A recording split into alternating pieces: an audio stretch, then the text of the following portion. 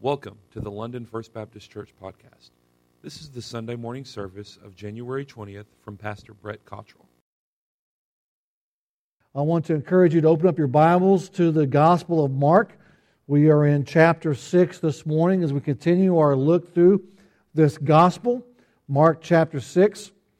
Last week, as we looked at this passage, or we looked at the Mark chapter 6, we saw the episode where we talk about where Jesus fed 5,000 men. We know there was women and children there as well. We don't know how many, but we know that Jesus Christ fed thousands and thousands of people with 5 small loaves or pieces of bread and a couple of sardines for all practical purposes. That's what it wasn't big fish, not that it would have really mattered anyway. That's what Jesus did, and we saw that last week. And as we leave off, we are following that up immediately. So we're still on that same day this morning. So this morning we're the same day we were last week, where Jesus has just fed the 5,000 men and women and children.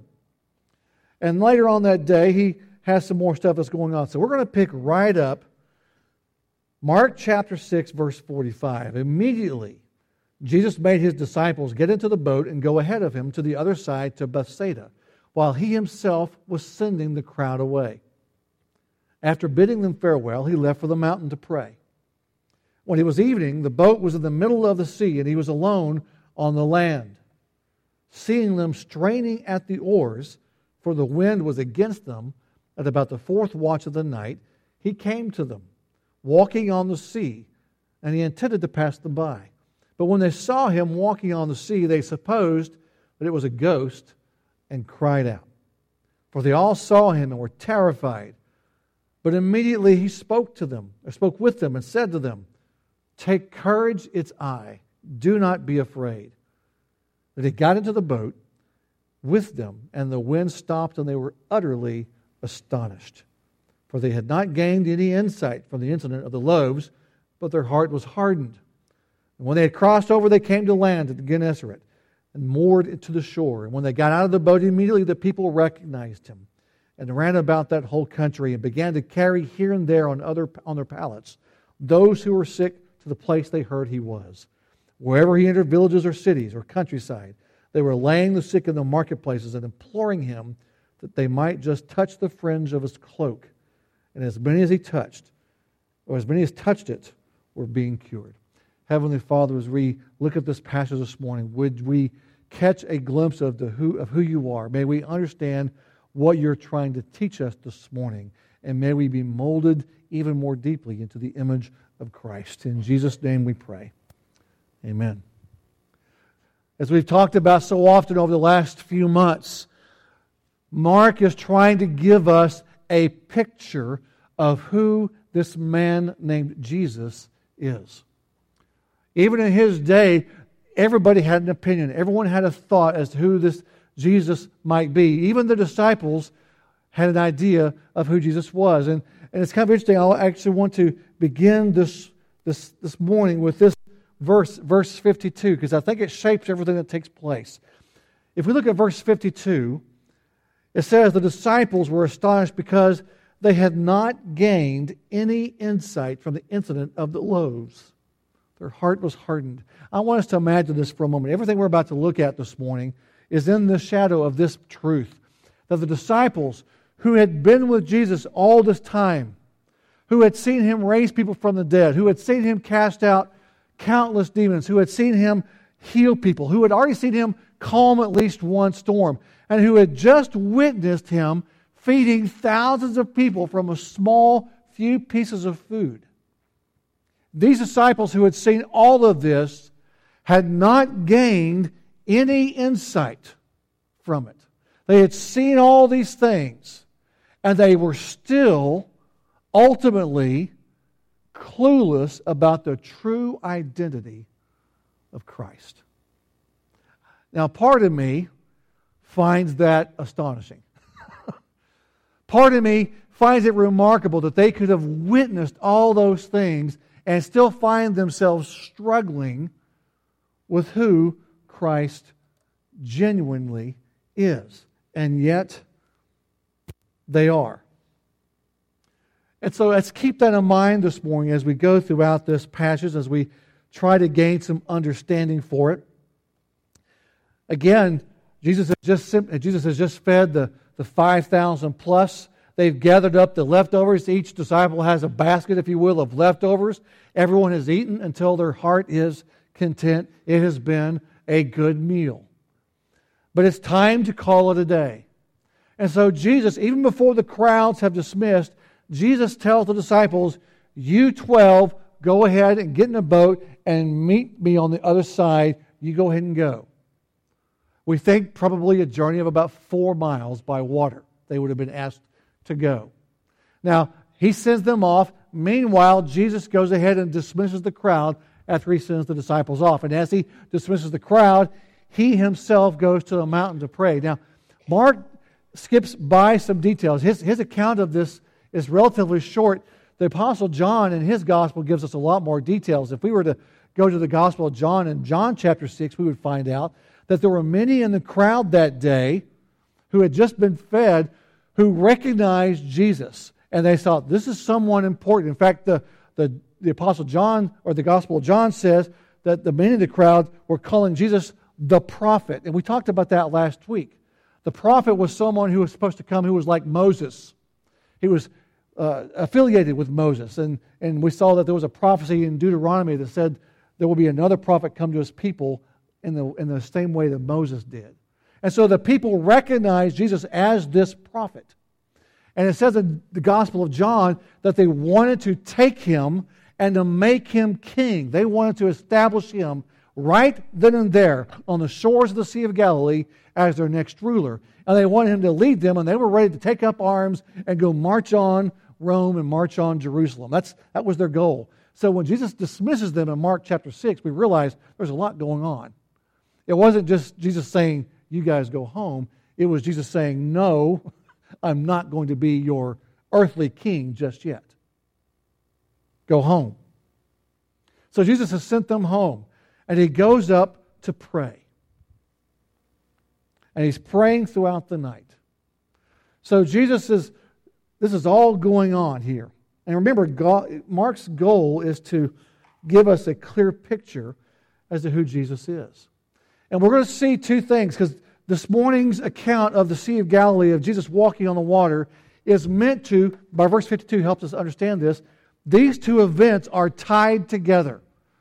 The feeding of the 5,000 out in the middle of nowhere on the northern shores of the Sea of Galilee and the walking on the water are meant to be tied together. And there's two things happening here. Now remember, we've already attached Jesus, or Jesus has attached himself to this idea of being the prophet in the vein of Moses. And we think of Moses and we think of the people of Israel, we probably think of two things more than anything else. We think of the crossing of the Red Sea. When God brings the people of Israel out of Egypt and out of slavery, he delivers them and he walks them through the Red Sea. In our Sunday school class this morning, we were actually talking about both these things. He crosses through the Red Sea. And not days, not weeks after they've gone through the Red Sea, the people of Israel find themselves out in a wilderness without a lot to eat. And they accuse Moses of bringing them out into the wilderness to starve. Did you rescue us? Did God deliver us from slavery in Egypt? And back in Egypt, we had all kinds of food. You're kind of going, no, you didn't. But we had all kinds of food, they said in Egypt. Did you bring us out here in the wilderness to starve us? And so even though they weren't trusting God necessarily the way they should have been, God provides for them in the wilderness manna. Bread from heaven.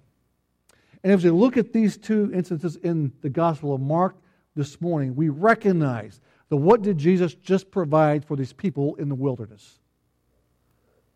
Bread. Jesus will go on to say that He is, in fact, the bread from heaven. He is the bread of life. And so Jesus is already attaching Himself not just to this one who would be the prophet like Moses, but He's attaching Himself to the fact that He is the God of Moses. He's not just the one who gives them a meal. He is the bread who provides life. He is the God who sent the manna.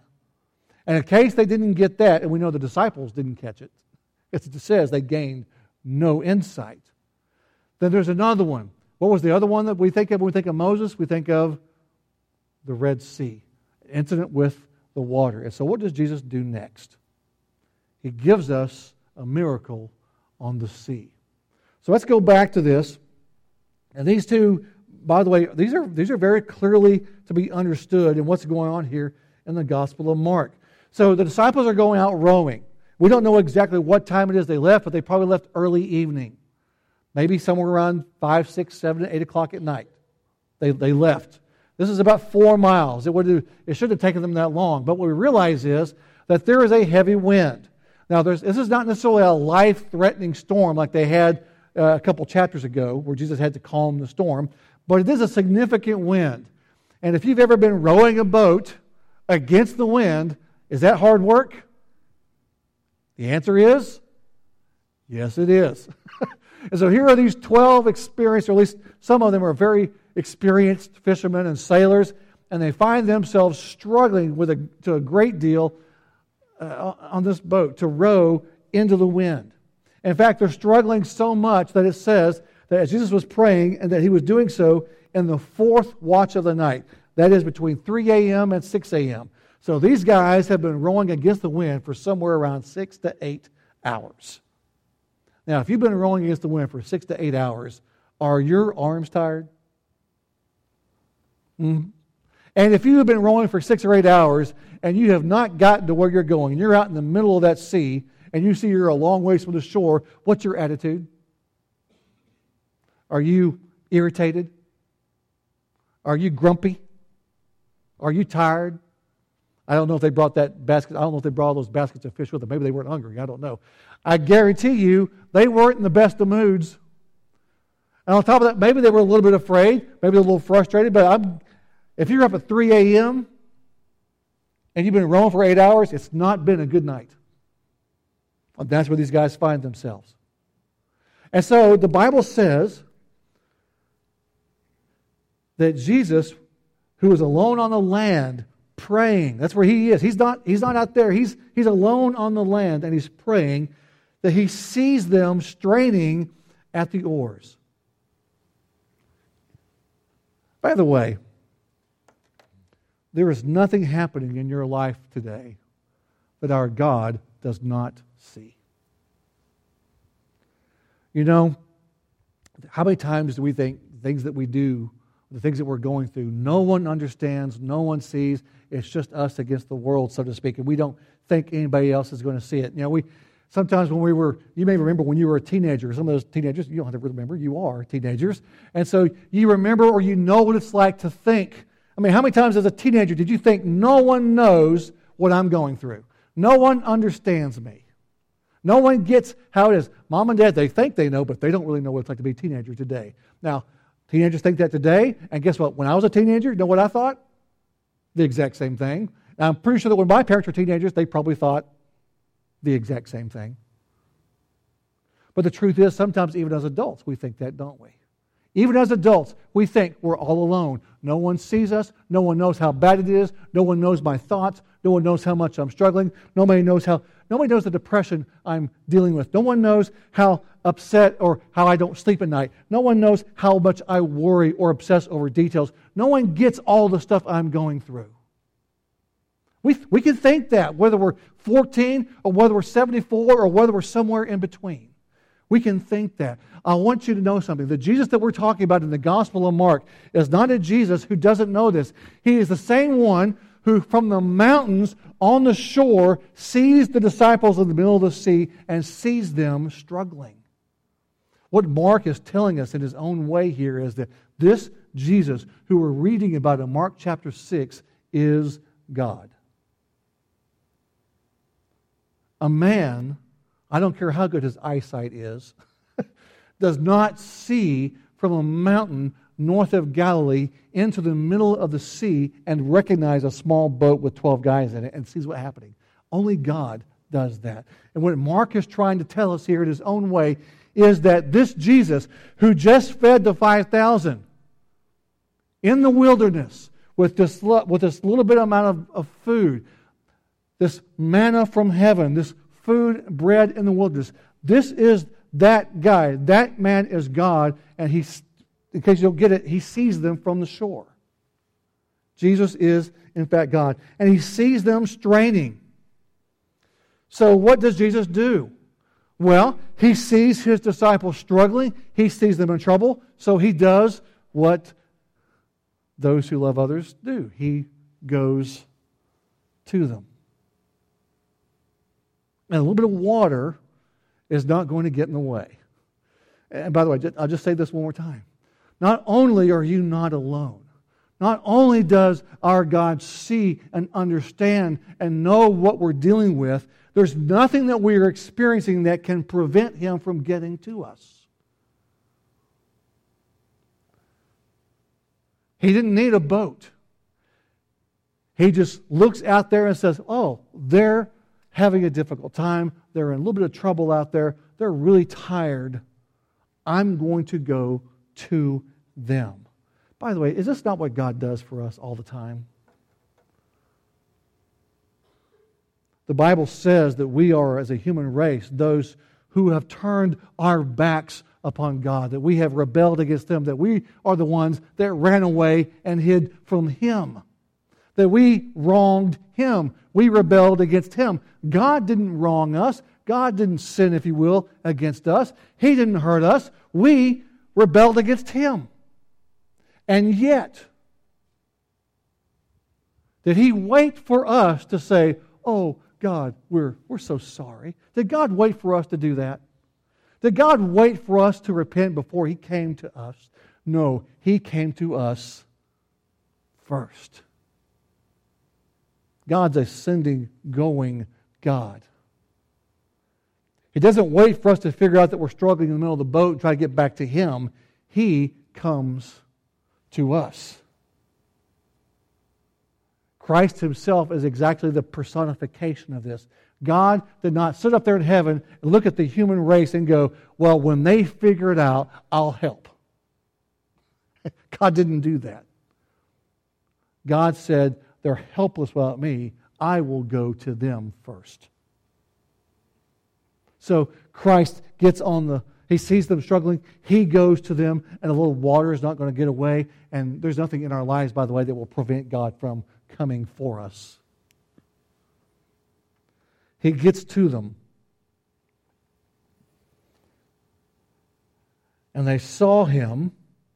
Well, it says that verse 40, He came to them walking on the sea, and He intended to pass them by. Now, or He intended to pass by them. Now, this is a phrase that some people have struggled with a little bit. I think it's the exact same phrasing or wording that we see also in the book of Exodus. I think God's given us another tie-in to the Exodus. If you will remember, there was a time when Moses, the man that God had chosen to lead the people of Israel, Moses asked to see God's face. And God says, oh, you can't handle that. So God said, what I will do is I will put you in the cleft of this rock over here, and I will walk past you. And you will be able to see my backside so you won't die. It's the exact same phrasing, to walk past. I think what Jesus is trying to do here first is He's walking by the boat in such a way that they will recognize Him. He's trying to give them a good view. He's walking not just directly to them, but He's walking by them in such a way that they will go, oh, look, that's Him. He's trying to be recognized. He's parading around in front of them is what He's trying to do. Now, what did they see? Did they recognize Him? No, look at this. They saw Him walking on the sea. They supposed it was a ghost, and they cried out. If you were to speak ancient Aramaic, which this book is written in, you would find that idea of cried out, it's a very intense word. In other words, what you had was 12 sailors screaming like little girls. That's what you had. That's the idea there. They are scared to death.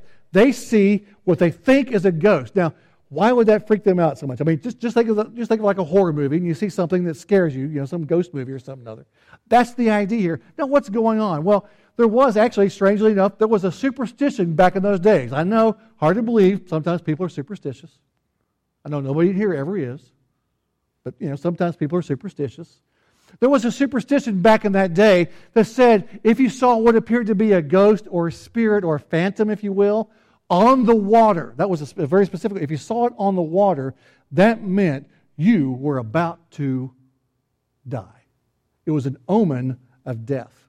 So here, I think what might be happening is this. They don't recognize Jesus because, let's face it, they're probably not really expecting him to walk on the water. And they see him, they think it's a ghost. It's 3:30, 4:30 in the morning. They're tired. They're frustrated. Their perspectives aren't exactly accurate. And it's the middle of the night, the wind is blowing, the waves are up. They see something on the water, and they think to themselves, it's a ghost, it's a phantom. That means we're all going to die. And they scream. They panic. I know none of us ever overreact. They do. They overreact. And so Jesus has to, instead of walking by them to encourage them, he walks by them and it scares the daylights out of them. And so he says something here that for us this morning is incredibly important. Immediately he spoke with them and said to them, "Take courage, it is I. Do not be afraid." There is this morning something we may not be recognizing in the phrase, "it is I." In the Greek language, it's two words. It's the word ego, or ego, not ego like the waffles. It's ego, so where we get the word ego from. Ego, Amy, depending on your pronunciation of Greek. That is, it's a version of the verb to be. So if you have the first person ego, I, how does the word to be conjugate after that? I am. In Greek, you don't have a Greek, you probably don't have a Greek translation this morning. In Greek, these are literally the words, "Take courage, I am." Now, does that name ring a bell? If we haven't already gotten all the connections to Exodus, like, bread in the wilderness, Jesus seeing them from the mountains. When Jesus says, "I am," it should ring a bell. And what Mark is doing for us, and more importantly, what Jesus is doing for his disciples, is he's letting them know exactly, without a shadow of a doubt, what they should have already recognized, that he is Yahweh, the God of the Exodus. Now, you think to yourself, perhaps, didn't they kind of already know that? Well, apparently, not completely. I think they may have misunderstood something there. I think they understood that maybe he was sent by God, but maybe they didn't know for sure he was truly God himself. They just weren't quite prepared for that. And let's not be too angry at them. Let's not be too condemning of them. What in their experience would have ever really truly made them think that God in person would show up in human flesh and talk to them? I mean, if someone shows up today and makes that same claim, what's our first thought? Stay away from them. Now, these guys, or his disciples, they obviously didn't think Jesus was crazy or a lunatic, even though you may remember that some of his own family thought that, if you go back a few chapters. But there was nothing in their experience, I think, that really, truly made them think that God himself would show up. After all, we would remember even the second of the 10 Commandments. We have, the first commandment is, "Thou shalt have no other gods before me." And the second commandment is to do what? To make no images of that God. Well, why is that there? It's not, they sound similar, but they're not. The second commandment doesn't say, "Thou shalt have no other gods." It says, "Don't make any images of God." Well, the idea is this, and we talked about this on Wednesday night a couple weeks ago as we talked about the attributes of God. The idea is this, God is spirit, and He is so utterly different and other than us that to make an image of Him, to make a picture, to make a statue, to make something that would represent Him, it will automatically be wrong. There's no way that you and I can come up with a picture or an image to represent the God of the universe. And if we try to make an image of it, it'll be false, it'll be a misrepresentation, and it'll be an idol, and it'll be a false god, even if we have the best of intentions. So the men of Israel have this understanding that God is so utterly different, we won't even try to draw a picture.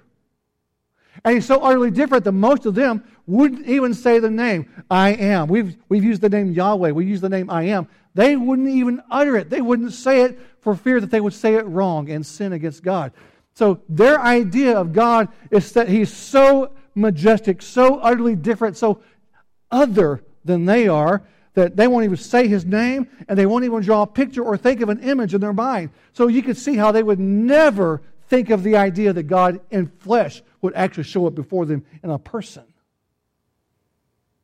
And yet, Jesus is stating in the Gospel of Mark with all His miracles, and specifically with the feeding of the 5,000, He is saying, I am. And that's a remarkable thing for us this morning. They recognized that God had sent Him, but I don't think they fully recognized who He really was. Jesus is not just a mere man. He's not Elijah or John the Baptist. He's not someone simply sent to speak on God's behalf.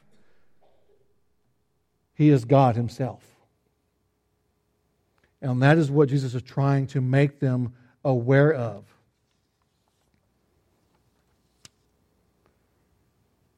We spoke a moment ago about how we sometimes can be panicky and overreacting, and we can be struggling and think that we're all alone.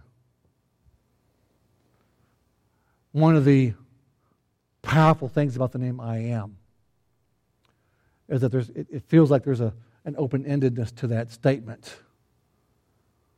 And there's a sense that that statement is, in fact, for us, if you are lonely, He says, I am with you. If you are powerless, I am your strength.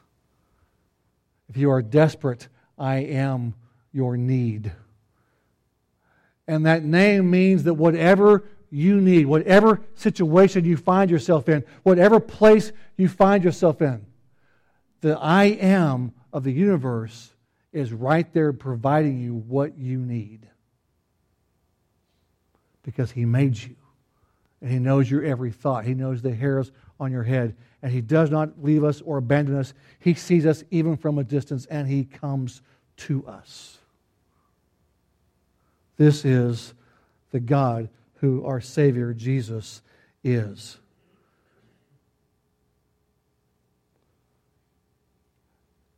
They understood that Jesus could perhaps do a miracle and provide food, that He could provide bread. What they didn't understand was that He was the bread of life Himself. They understood that Jesus had power. What they didn't understand that was He was power. They understood He was from God. They didn't yet understand He was God. And so as we see this on the water, they find themselves in danger. The real danger they're facing is not a danger from the waves or overexertion of rowing for 8 hours. The danger they find themselves in is that God has presented Himself to them and they haven't recognized it. That's the danger that they find themselves in overnight. By the way, we might face the same danger today. Do you know it's possible for you to be in Sunday school, to come to church, to attend worship services, to even sing songs? Do you know it's possible for us to have in our minds all the right ideas about who Jesus is? It's possible to do good things. It's possible to give money to the church or to good causes. It's possible to do all the things that we associate with the Christian life and still miss who Christ really is. And of all the dangers we face today, that's the most deadly. To come face to face, or at least to have Him, if you will, walk by us, to demonstrate who He is, and for us to not get it. For Him to feed us with the bread and to not get it. By the way, that generation of people that was redeemed and brought out of slavery in Egypt, for whom God initially provided that manna in the wilderness, and for whom God took them through the Red Sea. The Bible will later tell us that because of their lack of trust and their lack of faith in the God who delivered them, that not a single one of them, outside of Joshua and Caleb, 2 men, not a single one of them entered the promised land. Think about that. The walk from Egypt to the promised land takes at most a couple of weeks. And not a single one of the people rescued from Egypt, outside of 2 men, Joshua and Caleb, not a single one of them ever saw the promised land. Because they did not trust in the God who delivered them.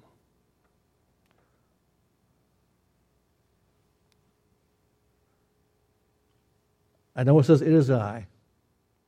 But what He's saying is, I am. He's doing everything He can to let them know that not only is He a prophet in the vein of Moses, in the style of Moses, He is Moses' God. He's not just the one who provides bread. He is the bread. He is the God of the burning bush. Jesus is walking on the water to reveal to them that He is God. And this morning, as we gather to worship, we don't worship someone who is just simply a good teacher. We don't worship a guy who did lots of really cool miracles. We don't worship a man who changed history. We worship one who was the creator God of the universe, who took on flesh. Blows my mind to think about it. It blew their mind too. But that's who He is. And by the way, in case you're wondering about this phrase, am I making it all to be that it actually is? The "it is I." In John chapter 18, the Gospel of John, Jesus finds Himself in the Garden of Gethsemane praying with His disciples the night before His crucifixion. And as He is praying, Roman soldiers or temple guards and the Jewish religious leaders come forward to arrest Him. And Jesus asks them, "Why are you here?" He says, "We're looking for Jesus of Nazareth." The Gospel of John records that Jesus answers and says what our New Testaments will translate it, "It is I." You know what it is? Ego eimi. He says, they ask, "We're looking for Jesus of Nazareth," and His answer is literally, "I am." In John 18, verse 6, upon saying the words, "I am," it says that the temple guard and the leaders fell backwards in astonishment. You think, why would they do that? I got to admit, I don't think I'd ever noticed that till this week. It says they fell backwards. They drew back in stunned silence. Why did they do that? Because the guy they were trying to arrest just said that he was, "I am." And they didn't know that. They didn't know how to handle that. They didn't know whether to be angry or terrified. And they just stunned back. Jesus is making who He is very clear. He is the God who made us. He is the God who sees us. He is the God who comes to us. I don't know where you find yourself this morning. But the one that we come to worship, the one that we brave the cold for, is the God who made the cold, who has more snow in His storehouses than we can possibly fathom, who stores up the clouds and the rain and the lightning, and who sees us no matter where we are. That's our God. That is the I Am.